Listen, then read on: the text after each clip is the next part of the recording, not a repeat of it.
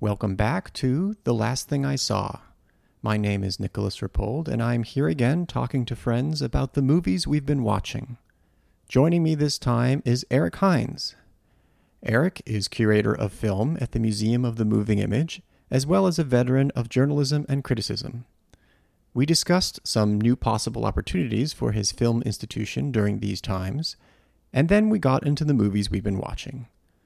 Nicholas Ray's They Live by Night, an unsettling 1971 Vietnam vet film called Welcome Home, Soldier Boys, Saint Jack, directed by Peter Bogdanovich and starring Ben Gazzara, and Eyes on the Prize, Henry Hampton's landmark work about the civil rights movement. Along the way, I also asked Eric to catch me up on The Last Dance, the Michael Jordan series, and I learn about a competitive sport involving beanbags. Let's go to the conversation. Welcome to The Last Thing I Saw, a podcast about movies. My name is Nick Rapold. I'm a editor, critic, bon vivant, housebound, like so many. And I have a podcast that I talk about movies on and get smarter people than me, take time away from them, and make them talk about things for our entertainment. It's really quite terrible of me, but also I'm lonely. But enough for the confessional part of my podcast. I'd like to introduce my guest today, who is the lovely and talented Eric Hynes. Hi, Nick. What an intro. What a I'm lonely. I'm lonely too, though, so it's fine. We can do that together. It's true. We're going through a lot, and we're going through a lot separately. So it's great that we can connect this way. Yeah, I just thought I'd set the mood there, and we have nowhere to go but up now. It's just going to be laughs and maybe a few larfs, even all varieties of laughter. But no, I mean, the good thing is that I am seeing all kinds of movies that for one reason or another had not been able to see, or, were pushed off by some ultra relevant new release I had to see that was, right, ultimately not something anyone will remember, versus things that maybe weren't remembered a while back. But before we get into this, how are things at the Museum of the Moving Image? Well, I haven't been there since March 13th, in a physical sense. Yes. But no, nearly every day since then has been wrapped up in museum-related matters. Yeah, so I'm the curator of film there, and I'm very proud of what we've done over the last several months in terms of staying together as the best that we can, despite layoffs and furloughs, and to continue to do things that are public facing, putting events together, conversations, having guests, linking our audience together in some fashion outside of our building. We've experimented recently with certain things. We did a retrospective online for the filmmaker Jeannie Finley, whose work we had planned to do a retrospective around with her new film Seahorse. And we were able to pull that off mostly because Jeannie's work, except for one title, is stuff that she controlled. So we could actually, create a Vimeo page and present it on our website, something close to the way we would present it for screenings in our building. And we did it a different way than we would have in the building, which would have been, a screening or two over the course of, say, a weekend. And instead, we made it available for an entire month. You could access her films, and it could be accessed around the world as well. So, in principle, it's a strong idea, and it's something that we'll probably can try again in the near future. What are the advantages of being online instead of in the physical space? As many disadvantages as there are, what might the advantages be? So that we're toying with things like that. And of course, then you also have, speaking of the things online, you've been doing new releases as well, including one, Tommaso, a new Abel Ferrara film. It's not every day that you get a chance to kind of just sit with the Ferrara film in that way. Is it when you watch them in public, is it sort of like an out of body experience? Because I don't know, like you're so aware of who's made it, Yes. but you're also trying to keep track of what's actually on the screen. And there's a dissonance, but it's not a bad one. But it's hard to ground yourself. I think that I don't know if that's what you're going towards. That's exactly. That's exactly. And then part of it is also just, I mean, he's really. I know he doesn't live in New York anymore, but when you watch it, I'm aware of New York when I watch it. So Sure. far recently, I have not been in New York when I've watched his new movies. This is kind of a solipsistic view on this, but so there always seems some dissonance. Like when I watched his other new film in Berlin, it's definitely a sort of out of body experience. I mean, it's already a movie that's kind of like this fever dream. But that's maybe more Abel specific than some other movies. But there's also which is we don't have to get into this, but it's interesting when New York filmmakers make films outside of New York, and how the New York in some ways becomes even more enhanced. Yeah. Like I think of I have a godfather who's from Staten Island, like I am, but he's lived in Australia for the longest time. And every time I connect with him, he screams like where I come from. There's a quality there that here he is surrounded by Australia. He wears flip flops, and somehow it's just like no, it shines through. Yeah. And I think that Abel Ferrara is like that in terms of these films that he's made over in Italy and in Europe. You can't mistake where that guy's coming from. So, so Tommaso is one thing I'm looking forward to seeing at home for the home experience of that film. But what have you been watching? I'm sure most people who are working, your hours are just unlimited, but have you had a chance to see something just for leisure? Well, I don't know that I can talk about viewing without putting it in the context of all of it, because I do think that I'm sort of all over the place, working from home and working, fairly regular, if not long hours, in my own home space leads me to needing to get the hell out of the house as soon as I can during the day. So I take long walks, and I have a friend who lives nearby, who is in a similar situation where he's working from home and working alone or living alone. And so that becomes really, really important. And so my viewing time begins, around dinner time or soon after dinner time.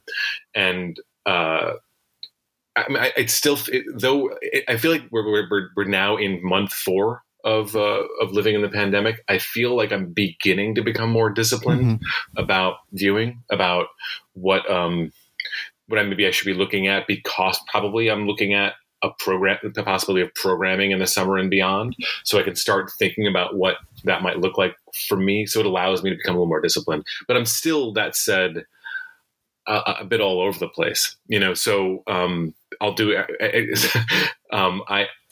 Being a man in his 40s, or a person in his 40s, I still when I want to shut down or I want to turn away from my work, I have this desire to turn on the TV and be able to kind of flip around. Yeah. I grew up with cable and remote control, and that does for me what few things do in terms of just sifting around and that sense of discovery, that sense of just wandering. I need that. And, because I caved a couple months ago, and I really, really wanted to watch The Last Dance, the ESPN series. I went and subscribed and got Hulu Live, which afforded me all of a sudden the access to all kinds of things. And I've had a hard time letting that go. And though it's not the same thing as flipping through, it allows me a little bit to dip around. And so I can, and basically the most important thing is I've had access to ESPN, which is these are terrible days for ESPN. I mean, they couldn't be worse. But I'm fascinated by that, because in some ways it's like the early days of ESPN, and where they didn't know what to show if they were on 24 hours. So they started showing things like cornhole, which I've been watching a fair amount of. And now if you ever want full analysis of cornhole strategy, Nick, I have it for you. Wait, what is what is cornhole? It is beanbag toss. Wow.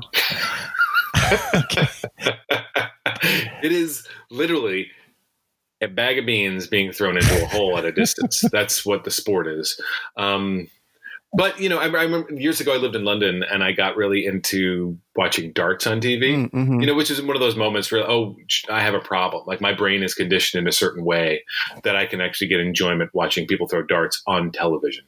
And this is the same thing where it's very similarly, presented actually, where there's a split screen. Often there's one end, there's a person tossing the beanbag and the other end is just a close up of the hole. And you're watching to see where the bag lands. This is incredible. Anyway, it's not easy. It's hard. And I know the strategies now. And it's fascinating because they can play it during the pandemic. They're all wearing these like skull, badass bandanas on their faces. But they're mostly all white men of very unathletic shapes, which is, again, you don't get a chance to see that very often in a sports contest. Anyway, so I'll do things like spend an hour watching cornhole. I'll also make my way to TCM and really watch whatever's on in the middle, which I love, and I love, the way that these days when you watch things on streaming services like this, even though you're watching live TV, it does immediately tell you what you're watching, which is actually unfortunate. Because I love being in the old days going through cable and then having to guess what it was. And there's no IMDb and you had to watch 45 minutes before you had any grasp of what this film might be. Right. So you don't have that quality, but I also, I don't know, just watching things midstream and then electing to go back to watching the full film. I've done that a few times. I did that with They Live by Night, the Nicolas Ray film, which I had never seen. I knew all about it and I knew that I needed to see it, but coming in at midstream and trying to figure out who may have made this thing was wonderful. Yeah. And in a sense made me appreciate that it was him and it was what that film was, having not seen a frame of it previously. I assume you've seen that many times And yeah, I did. I mean, it's funny. I mean, that is a movie that slots into one of my most cherished movie going runs, which was a Nicolas Ray retrospective at Film Forum. I want to say 2008, somewhere around there. I pitched it. So I had an assignment to write about Nick Ray. So I had the excuse to watch just everything and just it's as you say, you watch that movie and connect it with his work and just this sense of this moody romanticism there. It's something that is. I remember having this phrase in my head, this island of us, that sense of two people in love, and that keeps cropping up in Ray. Mm-hmm. Having that mood within the context of a plot that might was sort of a dime a dozen in some ways. Gunmen on the run, and so that is definitely a special film. How did it strike you? Well, yeah, I mean, all that holds for me. There's something about him working with material that is not very original, and it sort of works. It's perfect material for that film of that era. But then the different ways that what he emphasizes, where his focus is, and so there are those scenes of the two of them when they're alone, and he'll just cut to he handles close-ups so differently, where there will be a softer inset, basically, of one of their faces where they, in a sense, get into an almost dream space. Oh yeah, where he allows them to just kind of have a moment of romance and grace and like present tenseness when this plot is basically hurtling everything forward the rest of the film. Yeah.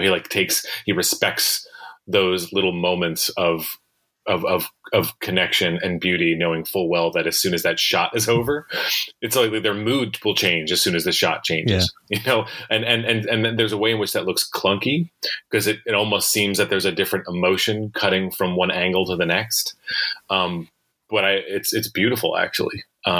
So if I can imagine watching that film in 1948, 49 and feeling like that was sloppy, if you were not prepared or you're not necessarily getting on his wavelength.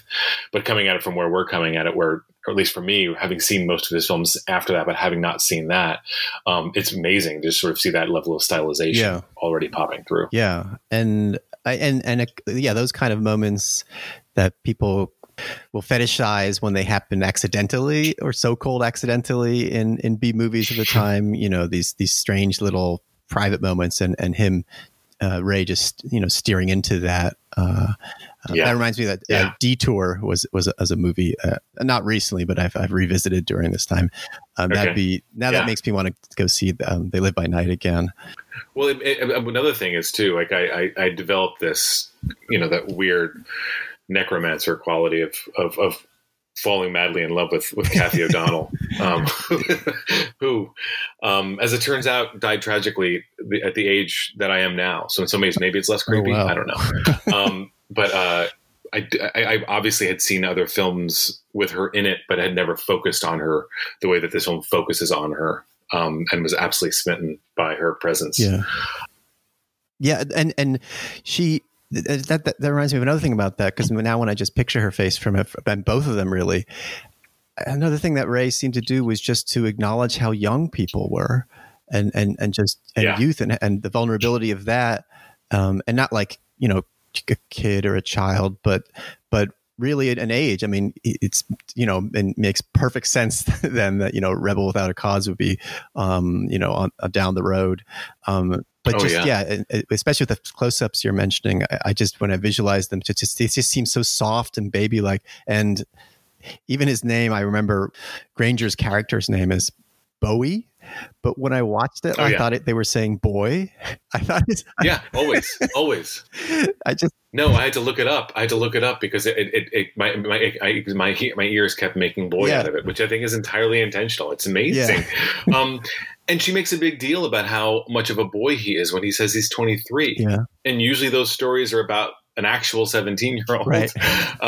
But this acknowledges that he lost his childhood and that he's still a boy, even though he's at the age where some other contemporaries may be long married and having children. Like, he's allowed to be a stunted boy, even in his 20s. Yeah. And that's not, and we're not judging him for that. Yeah. And she sees him that way too. She immediately identifies him that way. Yeah.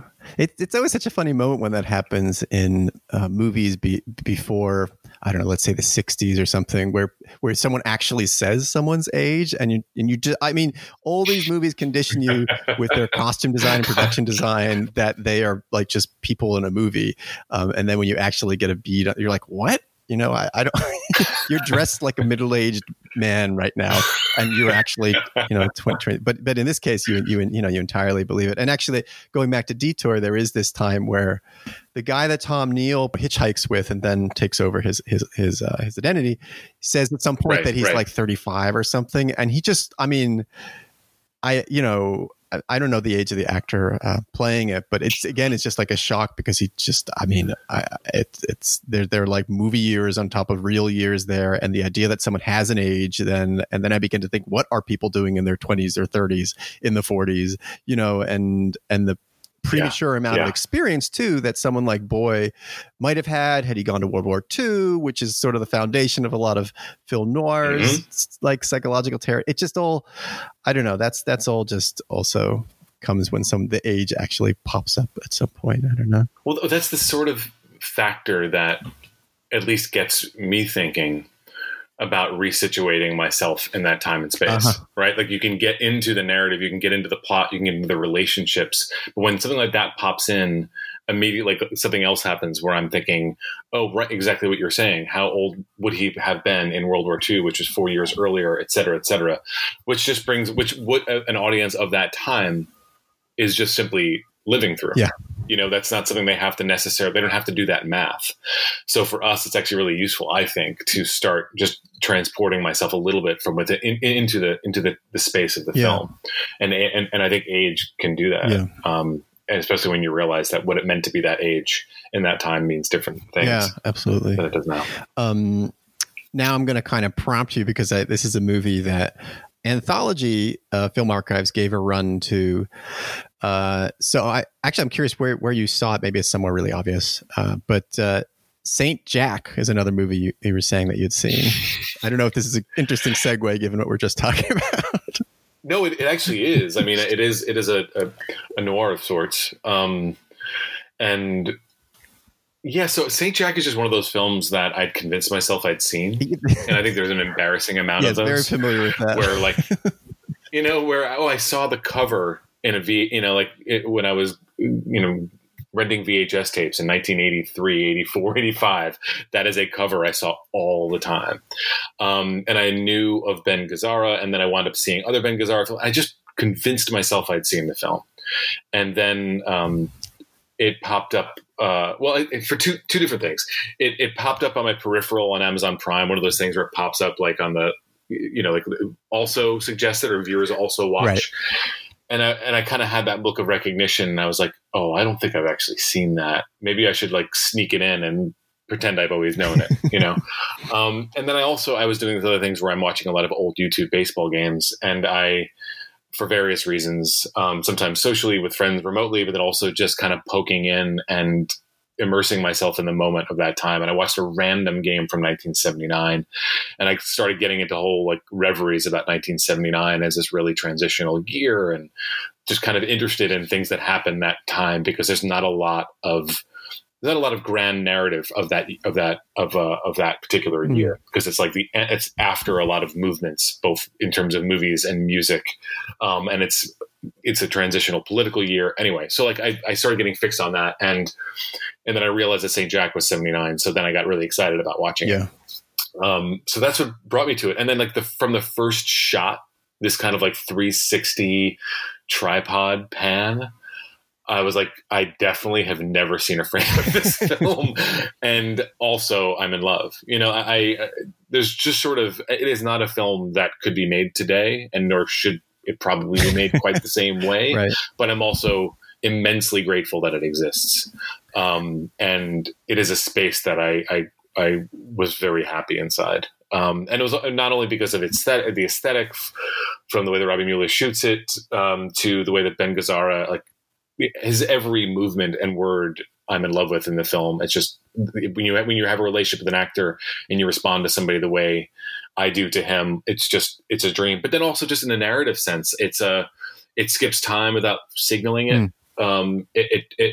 Years pass and you could easily never notice. You'd just be super confused. And that approach just really works for me here and feels right to the milieu. Briefly, it's a film about an expat American pimp in Singapore, and these kind of like recurring meetings that he has with a kind of corrupt English accountant, and it's really just about the impossibility of doing that line of work as an American product of imperialism. Yeah. So, wait, so you saw it at Anthology Film Archives. All that comes to mind is just is Gazzara's just face. And that's almost the same thing with like Killing of a Chinese Bookie and something like that. He just looms over it. So I'm going to watch that again and report back. Well, he's got like in terms of Gazzara, he has almost like a James Cagney quality. Where you can't not watch him no matter what he's doing. And he's not small about it. Like, he's small. He's smaller than James Cagney in terms of walking through space, obviously. Right. It's hard not to be smaller than Cagney when it comes to that. But just the way that Cagney turned every little utterance into something that you just needed to hold on to like a ball. Like, you just wanted to, whatever the word was, whatever the expression is, just becomes an object. Gazzara's like that. Yeah. Every single person he passes on the street, he has some phrase for or some greeting. And there's a sense of warmth and actual connection, but it also feels like there's an angle there. And you kind of dwell on, like, it almost goes, he doesn't say a ton throughout the film, but in some ways I'm collecting everything he says as he's saying it. Uh-huh. So it repays, it pays off reviewing it. So I encourage you. No, I'm looking forward to. He's also just an actor with his characters. You just hang on each word, and he has a way of suspending you in a great way. Just a master of many different little varieties of conversational pauses and things. He also seems as interested. He's also like entertaining himself while he's entertaining you. Yeah, that's true. Yeah. Yeah. There's something of the the conspiratorial sense that you get with some Gene Hackman performances too. I'm letting you into something, and I'm enjoying it just as much as you cracking this thing, Yeah. Also, it's a Peter Bogdanovich film. He plays a main role in it too. And it's fascinating to sort of, again, the math game where I'm revisiting this and realizing that he's in his late 30s, and there's something about his whole aura and presentation and body language as if he's like 15 years older. Which of course he's playing a character in a sense. He's playing, somebody even wiser beyond his years than him. But then there's also something about it that feels like, oh no, I know this guy, and it's Bogdanovich now. He's already playing Bogdanovich as the sort of like sage right. in 1979. He's been on the town for maybe 10 years, and somehow like he's got this quality about him. Yeah. So it's just interesting to transport yourself to that. I guess interviewing like Wells and we'll do that too. You start absorbing some of it. I don't know. I think he was, yeah. Well, that makes me think of something I saw from the 70s. Welcome Home, Soldier Boys, which is from, I want to say 70 or 71, kind of remarkably early for what it was. It's about Vietnam vets returning, and it's just a gang of guys who are just kind of friends, pals, and they decide to take a trip cross country. Clearly don't know what they want to do next. That's most of the movie is them just screwing around with the money you get from at discharge, I guess. Joe Don Baker is sort of the leader of the crew. They kind of look to him to lead the way, and that's for most of the movie. But being that I guess it's a kind of drive-ins, last 40 seconds, street grindhouse film. I mean, it's a film that I know because the director of Maniac, William Lustig. Yes, William Lustig. He made this? He did not make it, but he showed it. He showed it in a grindhouse series. Again, actually at Anthology. Now that I think about it, so and that's one of the things he showed. What happens is, after all this cross country carousing, and just little moments that you wish they weren't really romanticizing along the way, they land in a town where they really need gas. And so the pump, they're trying to open the pump. The guy doesn't want to come out to do anything. And so Joe Don Baker is getting really impatient and starts cracking away at the lock on the pump. And then, it's shots are exchanged. And what ultimately happens is they click into their Vietnam, commando squad, which is almost became like a plot device, basically. You'll see this a lot later in the 70s, and then certainly the 80s when, Rambo or something like that, where that just clicks on. And of course, but there's a bit of that into Five Bloods too. Yeah. Yeah. Very, very, very true. Yeah. Just tapping into that.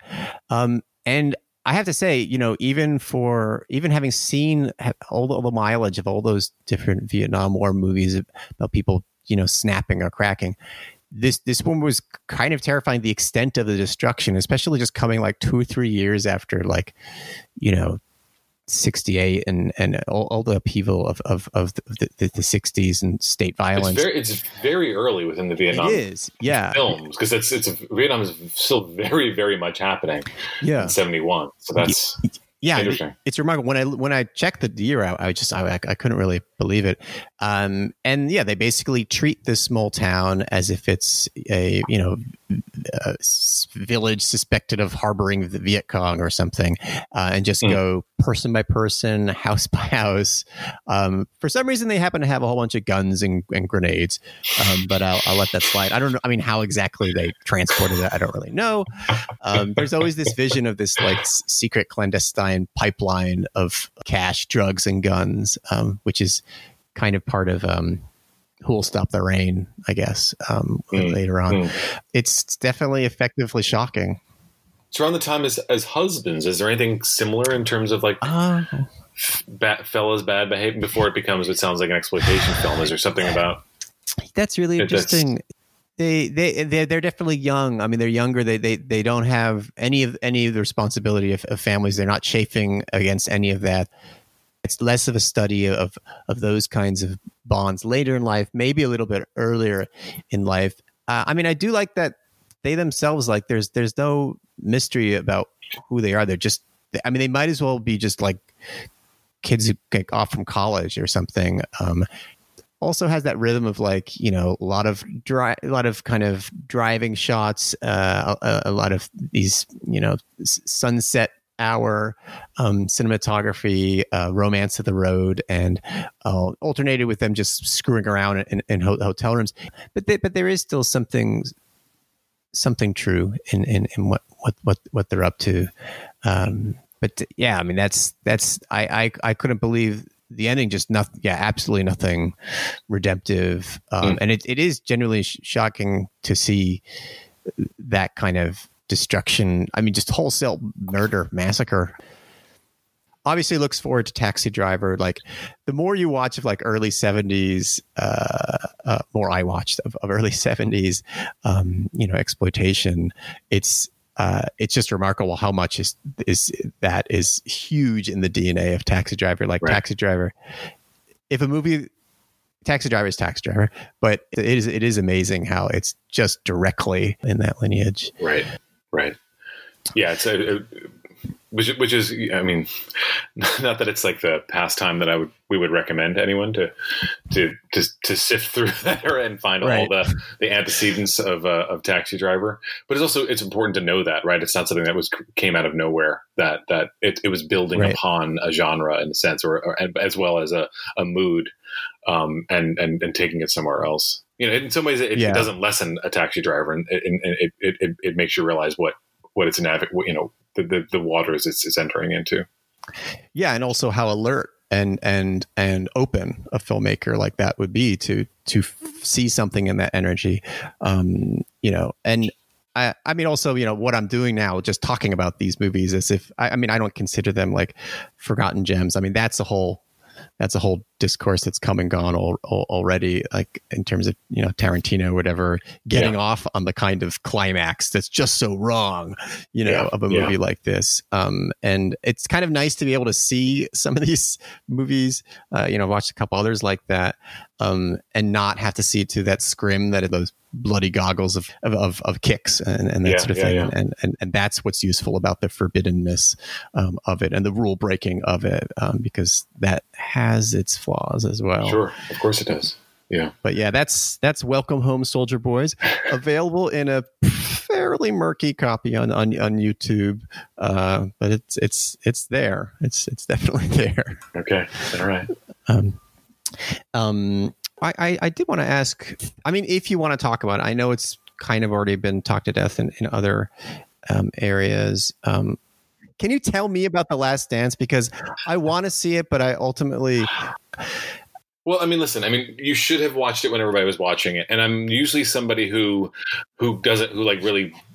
you know, reacts negatively to that thing. And I'm not somebody who often watches shows when they're happening. I often don't have access to whatever channel people are watching things. So I have to catch up to it later, and then I'll find my own moment, and I will.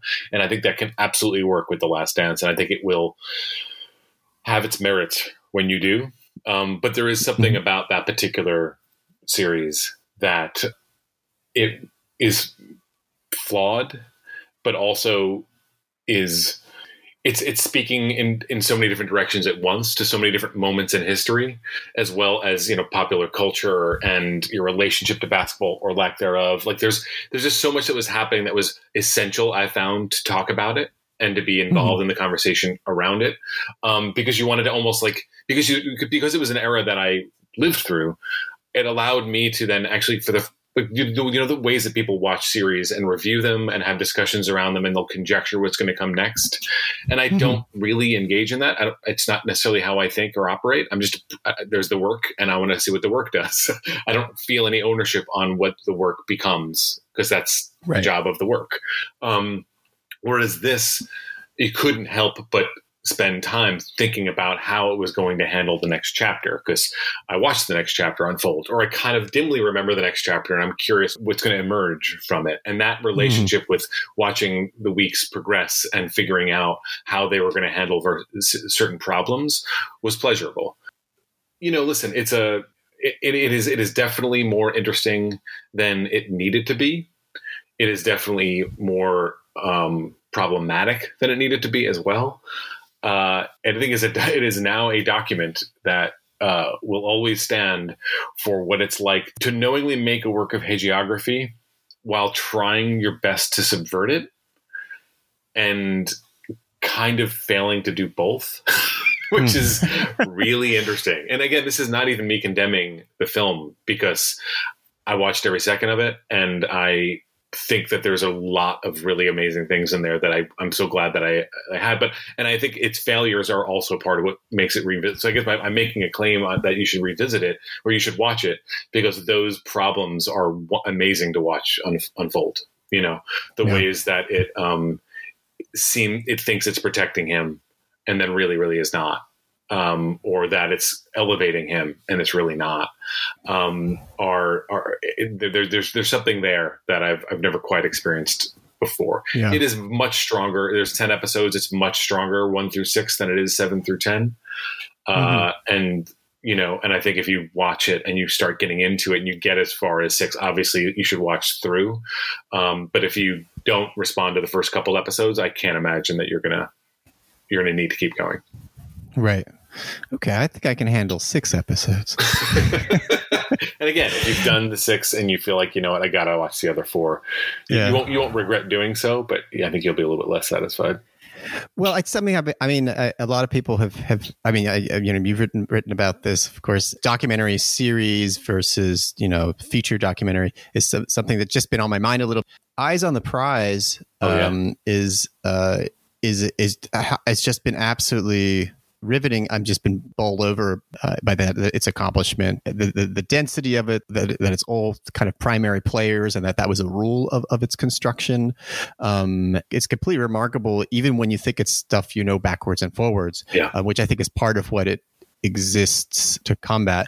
In addition to just featuring, all these participants and heroes who were still around when it was made, in the 80s. Mm-hmm. But that's a movie where it's like, do I dare going back to something like Crisis or something now? Now it's very interesting to put this alongside the idea of like traditional verite film, which and that time frame. I mean, obviously can't say like one is better than the other, but it is something I've been thinking about, those two ways of taking things apart.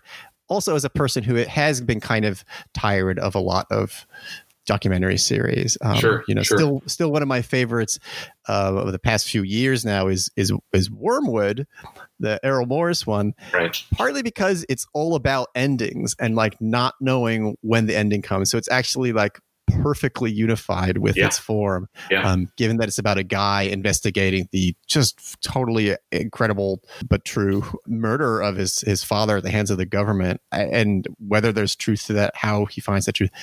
I might be curious to see The Last Dance also in that regard. I mean, where that fits into that, what you're proposing, I'm not quite sure. I mean, well, I'll just say that Eyes on the Prize, as you and I are both journalists in certain respects of our lives, or part of who we are, and to see a film that is so well researched, so thoroughly committed to presenting everything that can be presented, and that not weighing it down whatsoever, but that giving it such purpose and thrust. It's beautifully made and it's beautifully told, but it's coming from that place of getting this right, getting this story down, and that can be a real strength to storytelling rather than getting in the way of storytelling. And I think too often the series, documentary series phenomena is about where it's going to show up, and it's about keeping us at the edge of our seat. It's about kind of engaging us over a long period of time, because that's where it's at right now, which doesn't not necessarily fit the material itself. Right. Yeah, it's true. I mean, this, and also in a sense, in terms of storytelling, it can be kind of ruthless, because it's like, okay, we've done that, we have to go on the next. It's like all of it is like any part of the civil rights movement you could do a whole movie on, obviously. Of course, yeah. But they had to be like, I mean, watching this, you just think of the decisions that had to be made, and it's amazing. And all the work that went into maybe 10 seconds of screen time sometimes. Exactly. Yeah. And also, God, I mean, there's just things with Wallace in there, like who's alive at the time, and I don't know.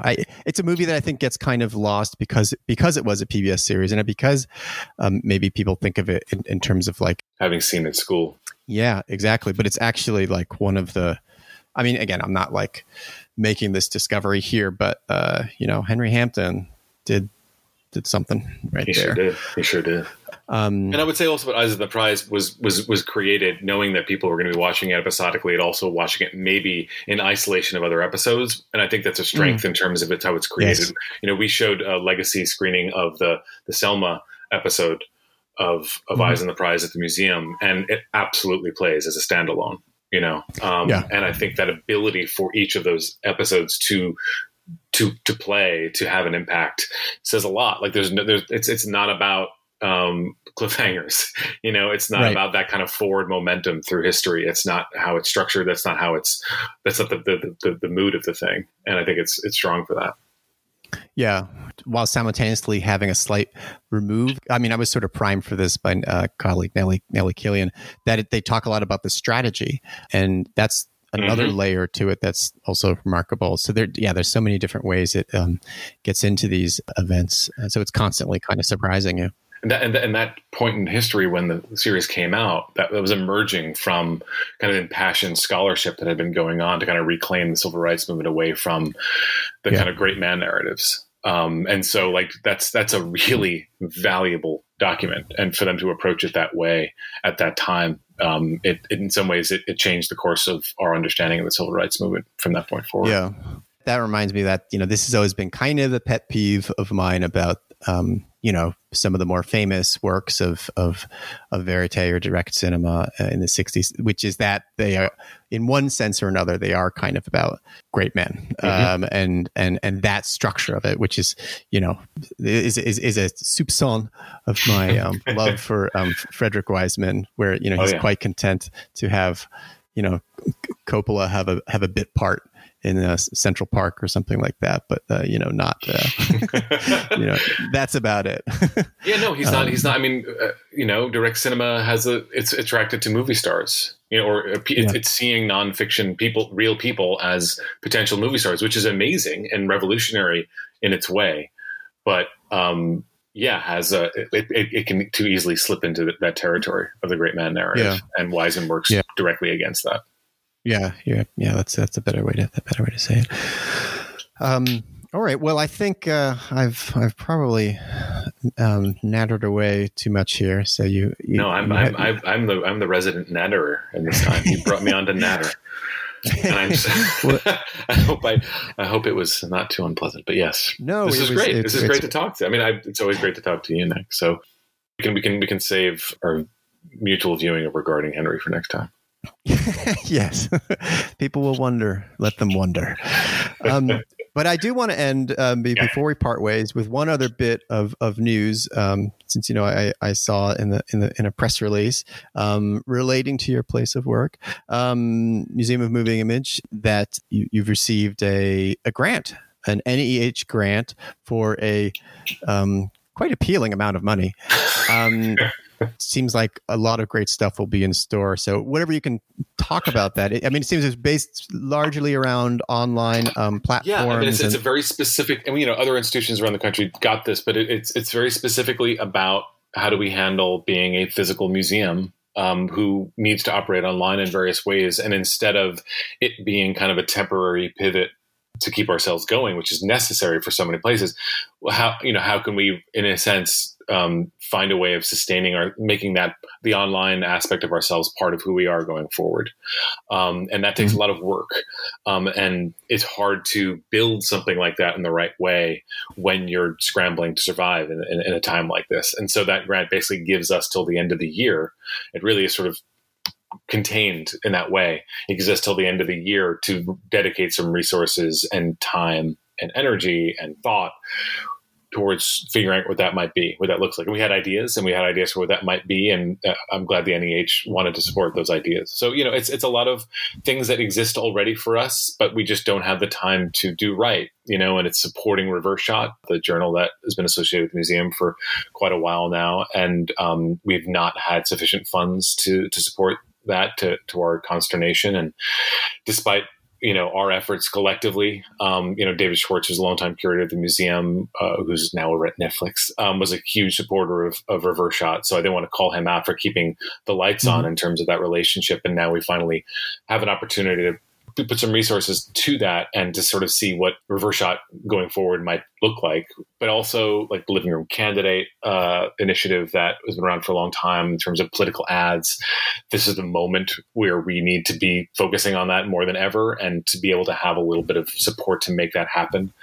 But also thinking about what our collection would look like online. We have this massive collection of physical objects that we've never really been able to properly digitize or present in a way online. This allows us to try to think about what that could look like.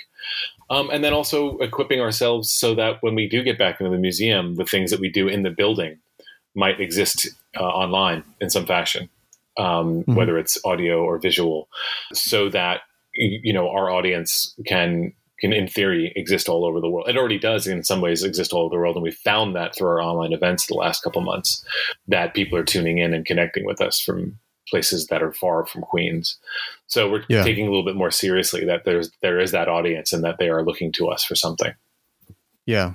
Well, it'll be exciting to see what happens. Obviously, Reverse Shot, dear to us both, and clearly a great vote of confidence for the work. We can definitely look at, it's going to be innovated, at other cinemas and other organizations. Can't help it, but, call me the eternal optimist. But, I love to hear things like this and look forward to what everyone's going to be doing out there. And so I don't want to keep you any further from your good works. But Eric, thank you again for taking the time to chat.